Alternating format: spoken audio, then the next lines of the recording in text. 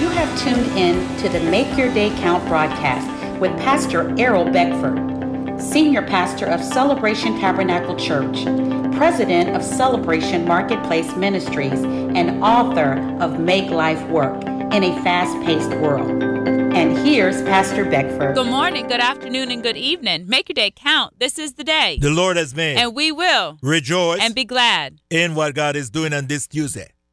Man, time keep on moving, Diana. Mm-hmm. It is Tuesday already, and we are here with a ready word on this Tuesday morning to tell you we once again have this glorious opportunity to make our day count. And today is the day to do it.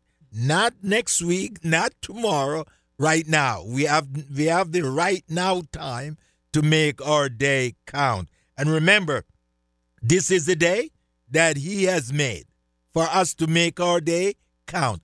So join with us this morning and make your day count by learning the Word of God and applying it into your life, and do it daily. We're concluding our series to launch out into the deep this week, and our essential question is, are you toiling, frustrated, and producing little when God has called you to tend and multiply what He has already given you? So yesterday we were in Luke chapter 5, verses 4 through 8, and we began to look at the life of Adam when God had cursed the ground. So we're going to pick that up today in Genesis chapter 3, verse 17 through 19. Then he said to Adam, he said, because you have heeded the voice of your wife, and have eaten from the tree of which I commanded you, saying, you shall not eat of it, cursed is the ground for your sake. In toil you shall eat of it all the days of your life. Both thorns and thistles it shall bring forth for you, and you shall eat the herb of the field. In the sweat of your face you shall eat bread, till you return to the ground. For out of it you were taken, for dust you are, and to dust you shall return. So that was spoken. The curse was placed on the ground, not onto man. And this is where the concept of toiling came. They chose toiling because when God told them to tend, and He put one restriction on one item in the garden, He said of everything they could freely eat except the tree of knowledge, the tree of good and evil, because He didn't want them to experience the naysayers. He didn't want them to experience the evil. He didn't want them to experience the negative. So He told them, leave it alone. But they decided to partake of it because they began to feel like God was trying to leave them out of something, that He was trying to cause them to not operate in the fullness of Him, that He was holding a part of Himself back. But all that was being held back from them was what was going to mess them up. So here in the text, that's pronounced on the ground, the curse. So we know that when we move through into Genesis chapter 5, that there's another man that comes, and his name is Noah. And in Genesis chapter 5, verse 29, and he, which is Noah's father, called his name Noah, saying, this one will comfort us concerning our work and the toil of our hands, because of the ground which the Lord has cursed. So the ground was cursed in Genesis chapter 3, and in Genesis chapter 5 enters into the world the one who God's going to operate through in order to break that curse. So we are not under a curse of the ground that cause us to toil and to sweat.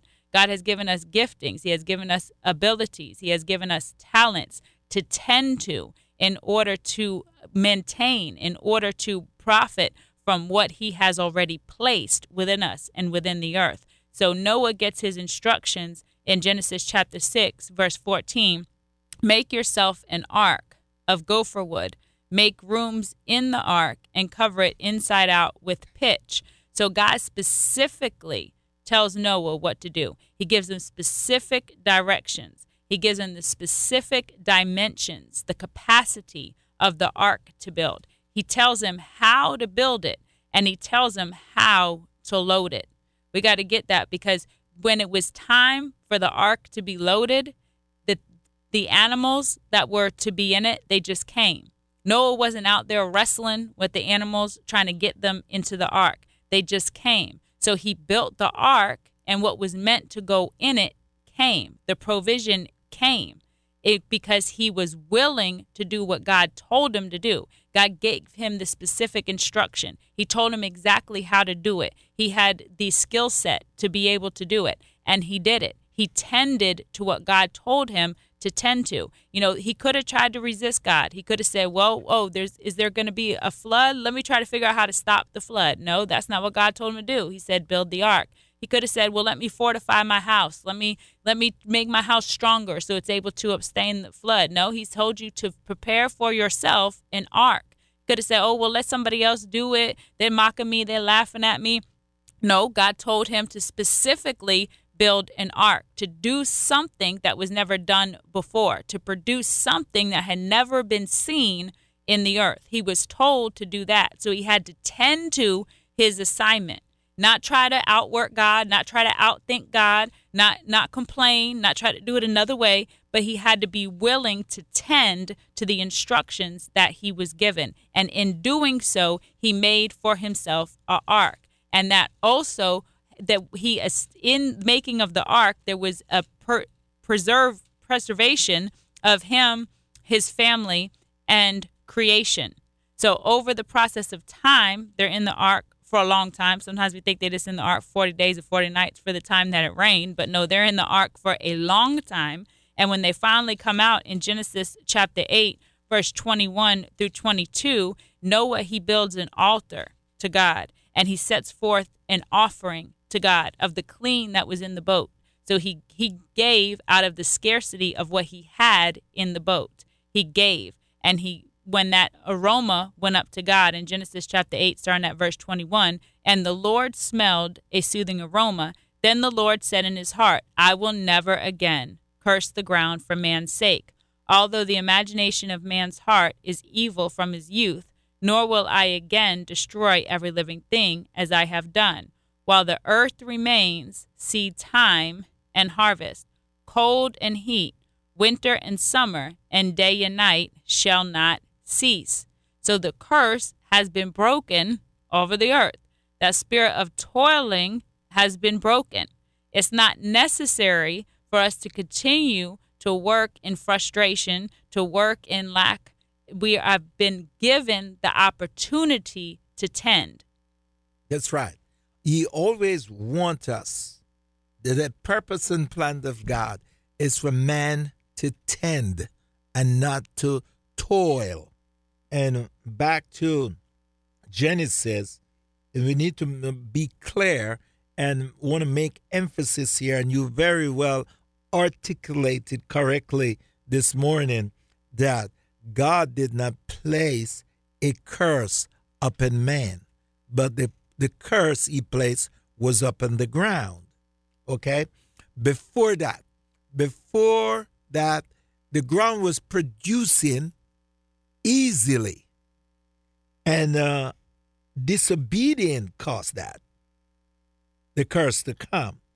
And if we look back in verse 17 of chapter 3, we don't want to leave there, just re-emphasizing it. Then to Adam he said, because you have heed the voice of your wife. You listen to the wrong voice. Because you have heed the voice of your wife, and have eaten from the tree that I command you. Hear this here. There's no excuse. That's good. See, we need to see that. There's no excuse. He says, I have commanded you not to eat from the tree. That tree that you eat from. Because God directly commanded told Adam not to eat from it. Eve wasn't there yet. No.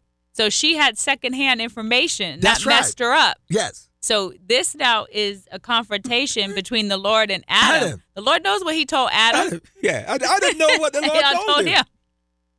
So here's the problem. Which voice are you listening to? Yeah.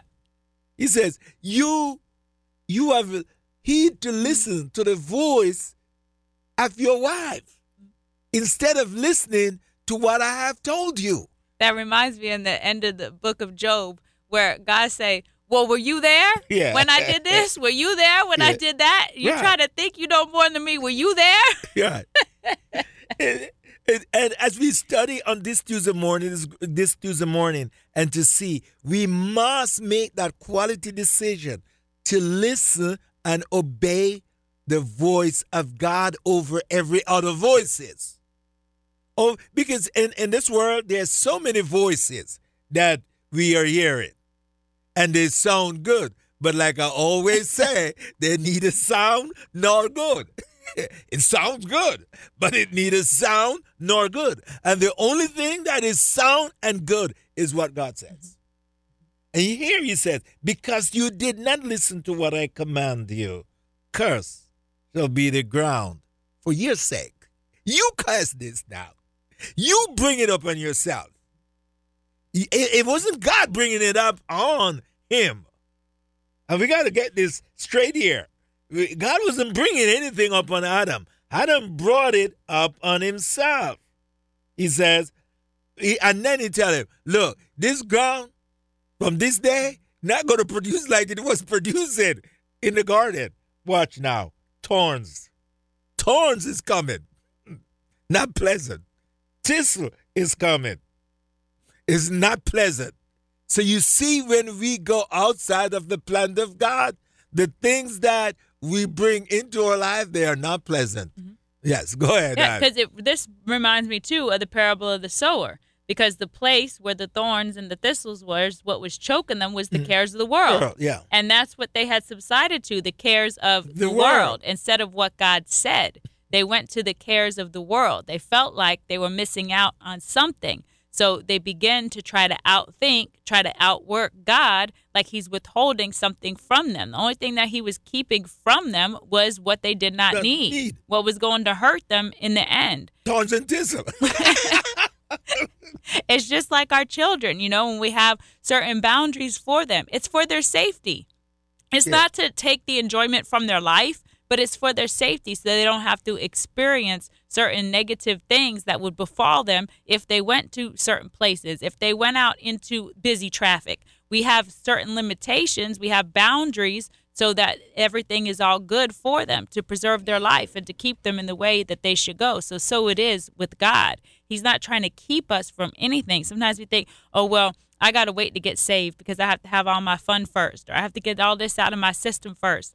No, it don't work like that. That's the spirit of delay. The enemy wants to catch you in that spirit of delay. He wants to take you out in that spirit of delay. So we have to be quick and respond to the word of God. When we hear his voice, when we hear the voice behind the voice, we must respond to God. We must step out. A lot of times, we're stuck in the same situations because God has told us to move. He has called us to do something, to step out, to switch, to pivot, and we're not doing it. And the only person we're really mad at is ourselves, but we take it out on everybody else. We take our frustration out on everybody else, but really the only person that can make the change is us. Change isn't change. As Pastor Beckford always says, change isn't change until you change. And the things that you tolerate will never change. So if you're getting choked out in a situation, it's time to move forth to the good ground destination. We want to invite you to Celebration Tabernacle Church Sunday morning at 10 a.m. We're located at 1010 Dixon Boulevard in Cocoa. Thank you for tuning in to the Make Your Day Count broadcast with Pastor Errol Beckford, Senior Pastor of Celebration Tabernacle Church in the beautiful city of Cocoa.